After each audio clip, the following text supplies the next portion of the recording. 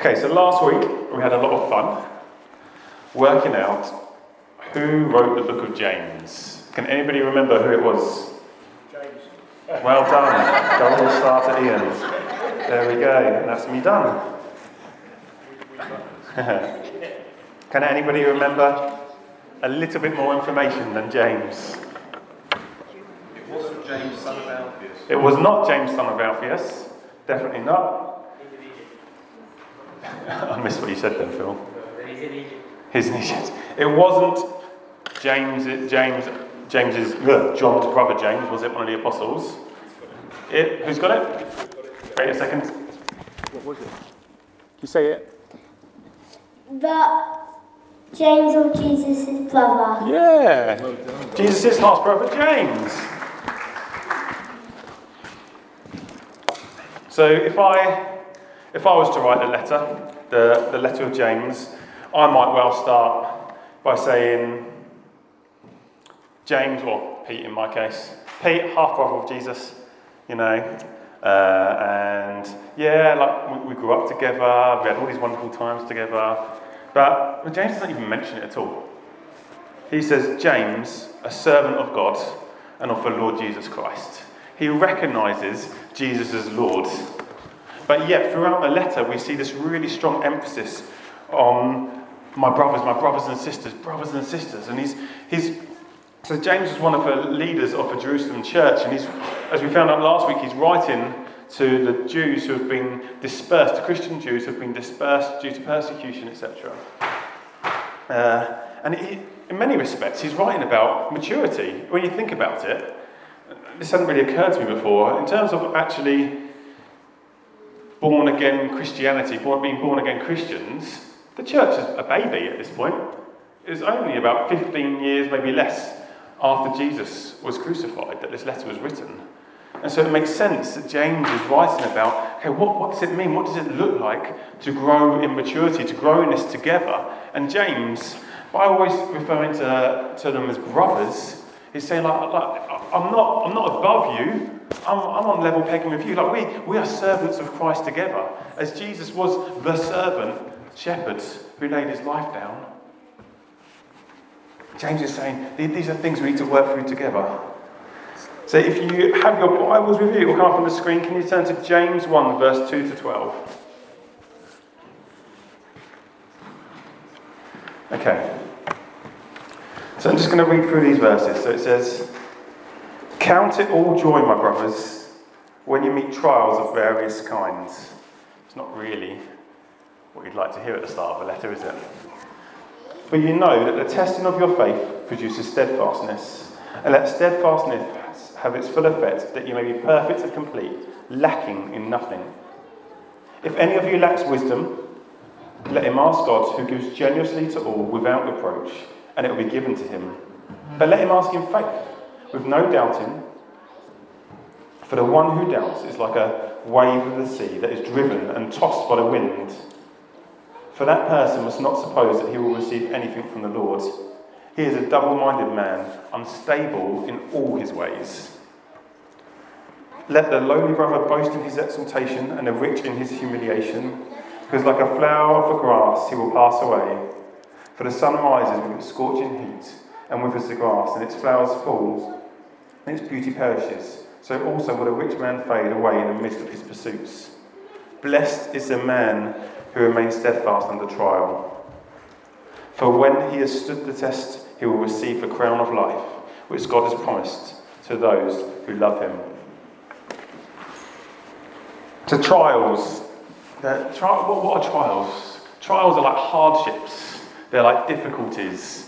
And sometimes, when one person is going through a trial, someone else could go through that same thing and it not be a trial to them, if that makes sense. Like actually, depending on where we're at in life, what other things are going on, how we're wired, how we think, and different things like that. What can be a trial to one person is not necessarily a trial to someone else. And trials can actually be a bit sneaky. They can actually sneak up on us. Or rather, we can fall into them. So interestingly, the word where it says when you meet trials, the word meet can literally be translated as fall into. So when you fall into trials of various kinds. So various kinds. James isn't specifically limiting the trials here to specific things. And we see throughout the letter, there's actually quite a number of trials he talks about. But he's keeping it general here so that we understand that what he's talking about here is for any trial that we go through. Any difficulties that we go through. So it could be something to do with our health. Maybe we're unwell with something, or maybe we're suffering with some sort of health issue. It could be to do with relationships. It could be friendships at school. It could be maybe someone in your class that you were close to, you now fallen out with, or you don't know why that person isn't talking to you anymore, or why they're not being nice to you anymore, or something like that.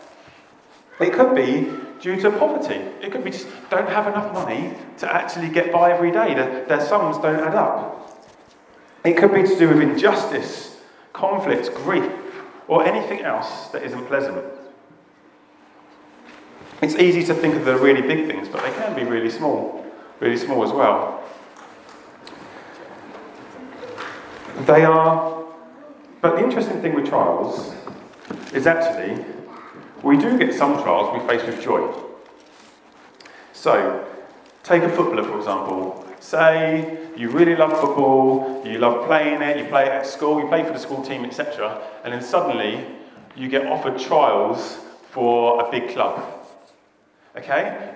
You're like, oh no, I don't want to do that. That's scary. Or is the footballer really excited and like, wow, okay, it's going to be hard. It's going to be difficult. I'm going to have to do my best. It's going to challenge me, and I'm going to grow through it. But there's this joy there because of the reward, because of what's ahead. If that makes sense. There's a joy because of what the end might be. And so often, it's the end of things. It's the same with athletes. Athletes when they go to trials, they face it with joy. Maybe when they're running the race in the trials, they might not look joyful. They might not look overly happy. But actually, they've gone into that race with joy, knowing that actually there is a reward to come through this perseverance and through this trial, if you get through it well. James 1:12 says, "Blessed is the man who remains steadfast under trial. For when he has stood the test, he will receive the crown of life, which God has promised to those who love him." So blessed, truly happy, is the person, the man or the woman, any of us, child or adult, that remains steadfast under trial. So what does steadfast mean? It means to be fixed in place. It means to be immovable. Some of you might remember one of the weeks in the summer we looked a little bit at the armour of God, and we looked at the importance of putting on the armour of God and standing firm and not moving. But really interestingly, the root of the word steadfast in Old English, the word that was before, like where it came from, specifically a word to warriors who stood their ground in the battlefield. They were immovable on the battlefield. So steadfastness isn't passive. It's not going through a trial with being passive, not engaging, but actually it's an active standing. It's when trials come, there's a way that we need to respond. There's a way we need to respond. There's something we need to do. So there's a call for us to remain steadfast, immovable in trials. And when we have stood the test, we will receive the crown of life. There is a reward coming. There is honour coming. There's honour, and sometimes I think we can struggle to get our heads around this, but not only is the way we live all about honouring God and bringing glory to Him, but God actually wants to bestow honour and glory on us. And actually there's this crown that one day, at the end of life, we won't be weighed down by the trials and the hardships, we'll be weighed down by the crown that's sitting on our heads. We're called to rule and reign with Christ. There's this reward of honour and of glory and abundant life for those who live a life of love for God. So verse 12 says, "For when he has stood the test, he will receive the crown of life, which God has promised to those who love him." God hasn't promised it to those that earn it. It's not a promise to you be steadfast, and then because of your steadfastness, because of the way you've acted, you will get the crown of life. But that is part of it, but actually it's a working out of love. Do we love God? Or are we living our lives based on love for him and following him? It's really interesting in verse 2, where it says that the testing of your faith produces steadfastness. So the words here for testing only appears 3 other places in Scripture. And 2 of those 3 times, it refers to the process of refining silver or gold, or purifying silver or gold to get rid of the dross, to get rid of the impurities, so that it is pure, so that it does what it's meant to do, so that it's at its utmost value, so that it's at the strongest it can be. The trials we meet, God uses them to refine our faith by his grace. So whether we're Christians or whether we're not Christians, we all go through trials in life. We all face difficulties. Jesus is so clear that if we become a Christian, it's not with the mindset of life's going to be fine and easy from now on. But it's like, actually, no, if you follow me, as the world's rejected me, the world will reject you too. But remember Romans 8:28, it says, we know that for those who love God, all things work together for good. Okay? And God, in the way of his love and mercy outworked, things that come and affect us, and some trials will be our own fault. Sometimes we make silly decisions. Sometimes it will be because of sin in our lives and we doing silly things like that. Other times it is literally we just fall into it for no obvious reason at all. Sometimes it's just we live in a fallen world. Sometimes it is the enemy, Satan, is coming and it's like, I don't want you to grow into all God has for you. So really interesting. Someone I know that's really prophetic said to me, the biggest struggle they have in all their life is with fear. And why is that? Well, the gift of prophecy is looking to the future. Fear is based on the future. So what better way for the enemy to stop him from operating on what God has for him than to fill him with fear about the future? And for all of them, it's a bit sneaky really. I think I've said this before. I think it's Wendy Mann says this. That if there's a certain area of your life which you're always really struggling with, so there's always a certain fear there. Maybe it's about speaking to people. Maybe it could be about to do with bringing prophetic words. Maybe it could be about helping people or something like that. But quite often, the area where you struggle most is the area where God most wants to use you. And the enemy's just like, well, no, I don't want God to use you in that area because I see the good that will come. And so he comes and gets at you. He comes and brings trials and hardships. But it's funny, isn't it? Because the very thing that the enemy uses, and I'm not saying every trial is from him, but the very thing he uses to try and make you stumble and fall, God uses to refine you and to make you stronger and to make you shine more brightly. James instructs his brothers and sisters, Christians, those who believe in Jesus and follow him, to count it all joy when you meet trials. Why? Janet, you want to bring up verse 3 to 4 again?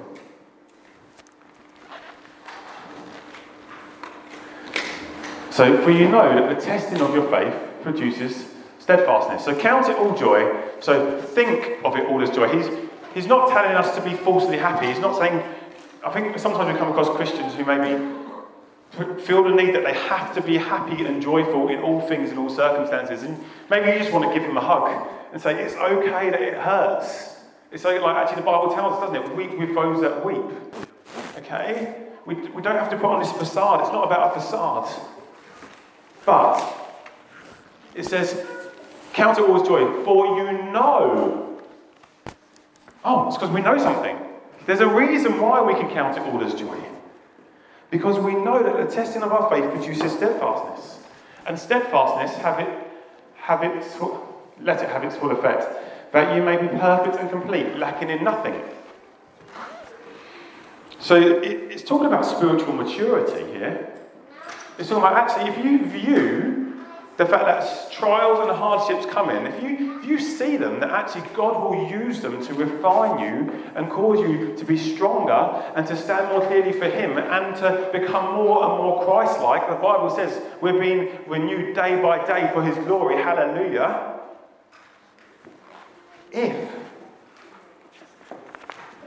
If we see trials in that way and hardships in that way, there is joy to be found. There is joy to be found. I'm going through a bit of a hard season at the moment. So about a month ago, I can't share too much really, but about a month ago I felt God say to me, you're about to hit a storm. Is that great? So I kind of started praying about it. The very next day, I think it was 3 things happened that hit me really hard, just to do with things going on in church life and things like that. It's just like, God, this is hard.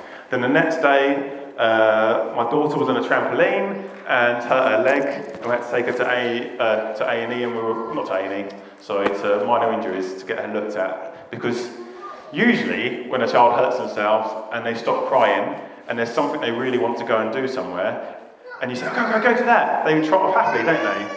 And she took one step and was like, I can't walk on it. And she's like, actually, okay, we need to go get this checked out. And then there's been numerous different things that have gone on since then. And I'm in a storm right now. I'm in a storm right now, and it is hard. And do you know what? Some days I'm crying. Some days I'm like, God, I love the fact that your peace is here. And I'm kind of like, it's a battle. It's a battle to put the armour of God on daily and to stand firm. And even last night I was saying to Alex, I just need the peace of God. I'm really struggling. And I realised the reason why I'm struggling right now is to do with fear. So Ezra this week poor boy, was unwell. I was looking at Isaac there, thinking, here's Ezra, they do look so similar. Ezra's over there. So I was at work on Monday, so as well as working for the church, I'm a gardener. I got a phone call saying, Ezra's unwell at school, can you go pick him up? I was halfway through mowing someone's lawn, so I was like, I can't really leave your lawn half mown. Thankfully, Lucy, this is a wonderful thing being part of community, isn't it? Lucy went and picked Ezra up for me, so I could at least finish the lawn, and then ended up having to have the next 2 days off work. In the natural, there's no way at the moment I can see how I can make up the time, okay? And I managed to work some extra church hours last week vaguely around Ezra, because I could kind of do that at home. But he was feeling a lot better by day 2, even though I wasn't allowed in 48 hours. So I had to be there for him, and I loved the time with him. But actually, it was a trial, it was a hardship, and even now, looking forwards, if I'm not careful, I let the burden crush me and make me really worry of, God, I don't know how I'm literally going to get through the next few weeks with actually getting done everything I need to get done. And yet, suddenly I realised, wait a second, I'm being really fearful here. I'm letting fear control me. And so I said, okay, God, fear not, for you are with me. God, I choose to fear not, for you are with me. I thank you that I'm precious in your eyes and honoured, and you love me. It says, fear not, for you have redeemed me. You have called me by name. I am yours. I know a lot of you have heard me chant these verses off a lot recently. Or it also says, do you not know, for he has said, I will never leave you nor forsake you, so fear not, for I will help you. Okay, actually, God, suddenly I felt at peace. I was like, I've stood firm, I've put on the armour of God. You know, it's interesting. I shared this with someone else in the week. In Romans, where it talks about put on the armour of light, it says, clothe yourself in Christ Jesus and make no provision for the flesh. It's like I was making provision for the flesh. I was making room for the enemy to come and get in my thinking. And actually, now, okay, I'm not massively joyful thinking about this how I'm going to work out the next few weeks and get through them. Okay, that isn't joy. But actually, I can be joyful saying, God, I thank you that you're using this to grow me. I thank you that you are with me in it. I thank you that I can know your peace in it. And do you see the difference? So I could get through the next few weeks, and potentially I could get through it on my own and get it all done, and hey presto, breathe a sigh of relief. But if I run it in my own strength, I'm going to end up tired and weary. Whereas God says, those who wait upon me, those who come to me and wait upon me, will run and not get weary.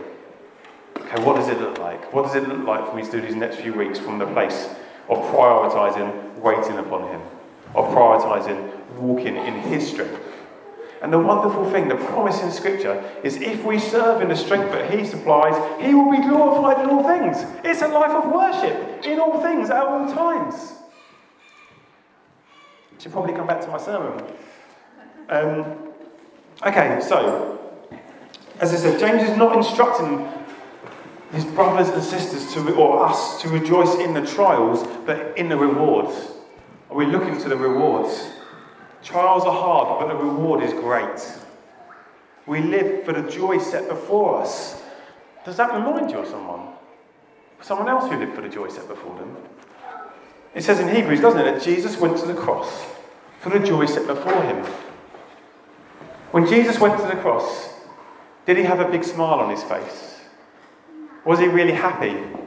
Or did he sweat blood because he realised the gravity of what he was going through? But he also saw the joy set before him. Now don't get me wrong, that doesn't mean every hardship we go through, we can't know joy in it, if that makes sense. We count it joy. We know, because we know that God is going to work this out for our goods, because he loves us, and because we love him, we can face the trials with joy. We can count it as joy, think of it as joy. But also, there will be times where there's really hard stuff going on. We see Paul in prison, and what does he do? He celebrates, he praises, and the chains fall off. I don't imagine in that moment he felt God say to him, praise me now, and the chains will fall off and you'll walk free.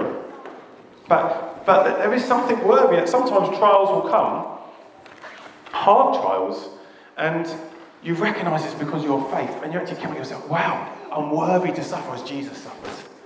And do you know what? That mindset sounds so foreign to us, doesn't it? But it's something I know I want to grow in. Because the thought of suffering the way Jesus suffered is really uncomfortable. I don't really want to do it. But, yeah, it's possible. It's possible to face things in that way, to trust God in that way. Because the reality is, I think, that if we have a clearer picture of God, of who he is and what he's doing, that is what's going to change the way we live more, if that makes sense. So often, I think we can be scared of things because we're not actually seeing it from God's perspective and who God is. We're doubting him. So, let's not be falsely happy, but let's count it as joy. Think of joy because we're looking to the reward when trials come. So our eyes aren't so much on the trials. You know what our ultimate reward is? It's Jesus. It's eternal life with him. And what does it say in Hebrews? Fix your eyes on him that you may not grow tired or weary. Let's be a people that fix our eyes on Jesus. It's funny actually. The first few weeks of the trial, of the storm for me, that's been going on recently, actually I did a pretty good job at fixing my eyes on Jesus. And actually I just realised recently, I've allowed my eyes to fall into other things. And actually, no, God, you've been speaking to me loads about looking to you, fixing my eyes upon you. And that's where endurance, steadfastness comes from and allows me to stand. And just one other thing to share there would be just, don't think you have to do it alone. Okay? I think the tendency is, particularly even for someone like me who's in leadership, is I have to look like I'm there. I have to look like I've got it sorted. But no, I don't actually. Actually, I welcome prayer. I welcome people standing with me. A great example of that was Moses, wasn't it? When he had his staff in the air, Joshua with the people of Israelites, I can't remember, was it against Amalekites or something like that? They were winning the battle. And when his arms came down, they were losing the battle. So those who were around him stood with him, held up his hands, and they won the battle. So God could have just done it with a click of his hand, but God wants to work through us in community. We stand together. We pray together. Prayer is so important here. Prayer is so key, and that's actually what we're moving on to now. So, from verse 5, it says, if any... I'll let it come up. Is it right to put it on the screen, Janet? So if any of you lacks wisdom, let him ask God. Okay, that's prayer, isn't it? Talk to God. Okay, if you lack wisdom, so it's interesting, you can notice there, just before we got there, it might be on the screen, yeah, so perfect and complete, lacking in nothing. Okay, we're not there at full maturity yet, we're lacking things still. So if you do lack anything, there is something to do about it. We pray. Let him ask God, who gives generously to all without reproach, and it will be given to him. But let him ask in faith, with no doubting, for the one who doubts is like a wave of the sea that is driven and tossed by the wind. For that person must not suppose that he will receive anything from the Lord. He is a double-minded man, unstable in all his ways. This is the bit that I struggled with. I thought, even up to yesterday, writing this sermon, I thought that this was going to be the easy bit to talk on. Actually, this is the bit that has challenged me most. It's easy to read that, particularly the bit about, but let him ask in faith with no doubting. I've just always taken that, and sorry children, this isn't the easiest word for you to understand, but I've always kind of took it as like an intellect thing. As, it's just, okay, like, actually, no, God has said it, do I believe it? And what's really struck me is actually, if you look at the nuances of the Greek, the word used for doubt and the words for double-minded, it's actually talking about someone who has split loyalties. Okay? It's a person who is not fully committed to live in one way. They want to follow God and the world's ways. They're not fully trusting God. Sam Albury is really helpful here. He says, they ask God for wisdom, but they keep looking over their shoulder to see if anyone else has a better offer. They check out what the Bible says, but they also check out what the wisdom of the world says. I'll read it again. They all ask God for wisdom, but they keep looking over their shoulder to see if anyone has anything better to offer. They check out what the Bible says, but they also check out what the wisdom of the world says. Are we fully devoted to God and following him? Or do we have split loyalties? Oh, that hit me hard. I was like, wow. Okay, so God will generously, to all that ask for wisdom, and I know I need wisdom, God will generously give it. There's no reproach, there's no holding back. If you ask in faith, he will generously pour it out. But what's the reason behind what you're asking?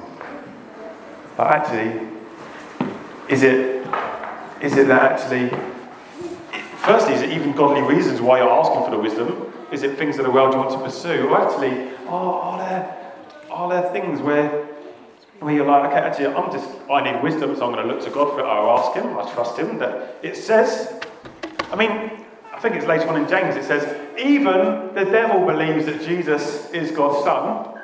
Okay, so even the devil believes that if you ask God in faith, he will give you wisdom. It's not just enough to believe it. We have to fully be devoted to him. And we see it's a process, don't we, though? Because we're made mature over time. The Bible's really interesting. There's these tensions all through it. And the fact that I am saved now. By putting my faith and trust in Jesus, I am saved now. The Bible is 100% clear. It's also 100% clear that I am being saved. And it's also 100% clear that one day I will actually be saved. It's like, but it all goes together. And you have to hold those tensions. It's like, actually, no, I am saved now. God will hold me. He will not let me go. He will keep me to the end. But actually, I'm being saved. He's transforming me on a daily basis to be more like him. And one day I will be saved. It will be fully there. And I will see him and be like him. So look at the fruit of a person who doubts or is double-minded. Look at the fruit of it. It's someone who doesn't receive anything from the Lord. It stops us receiving things from him. And someone who is unstable in all their ways. It reminds me back of Psalm 1. Blessed is the man who delights in the word of the Lord day and night. Okay? What's he? He's like a tree that's planted by streams of water, yields its fruit in season, leaf does not wither. Whatever he does prospers. Not like the chaff that the wind blows away. I mean, that tree by the streams of water is going to hit winds, isn't it? But what happens to trees when wind hits them, when they're young and when they're growing up and through? They get stronger. Okay, if you stake a tree, if you put a new tree in the ground, if you stake it too high up so that it can't move in the wind, it will grow so big and get to the point that one day the wind will cause it to fall over. Okay, but actually, if you stake a tree in the right way, so it's lower down and it can move a bit in the wind. Actually, over a few years, you adjust the stake so it's even less supported by it. It puts down stronger roots, deeper roots, being able to draw more. And it stands, and then it can grow to a bigger size and stand the storms and stand the wind of life.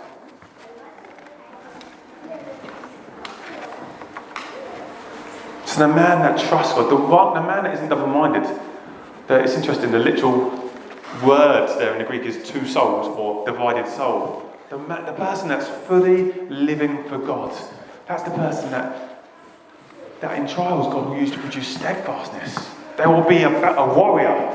There will be someone who is immovable on the battlefield. There will be someone who receives the crown of life. And because the crown is coming, we have our eyes on the prize. We have our eyes on that. We know that we will receive the crown of life. So it's not just about what we believe,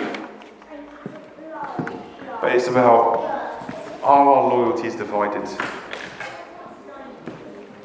Janet, can you bring up Psalm 139, please? So this is Psalm 139, verses 23 to 24. So it says, search me, O God, and know my heart. Try me and know my thoughts, and see if there be any grievous way in me, and lead me in the way everlasting. We can live our life by saying, God, if there's anything I need to change, just highlight it at some point. Or we can be like the psalmists, and not every day, we don't go digging, but every now and then we just say, we pray this prayer. Every now and then we say, God, search my heart. Search me, know my heart. Try me, know my thoughts. See if there's any grievous way in me, and lead me in the everlasting way. Lead me in the way of life. And so, I just encourage you, if you're happy, can you stand with me now? I'd love us to pray this together.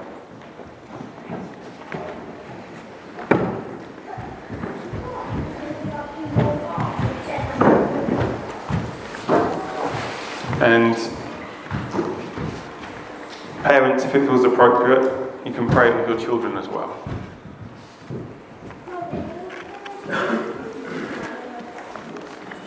And what I just want to do is allow the Holy Spirit room just to say to us, are there things where we have split loyalties to God? Is Jesus fully on the throne?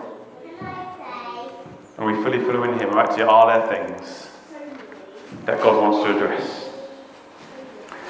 So let's just read this together. Search me, O God, and know my heart. Try me and know my thoughts, and see if there be any grievous way in me, and lead me in the way everlasting.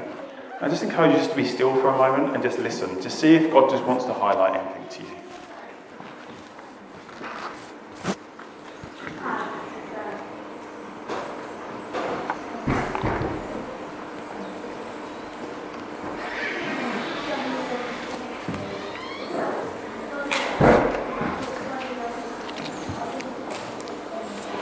I'm just going to pray a prayer, and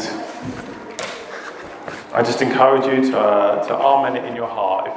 If you know that there is something God's just highlighted to you,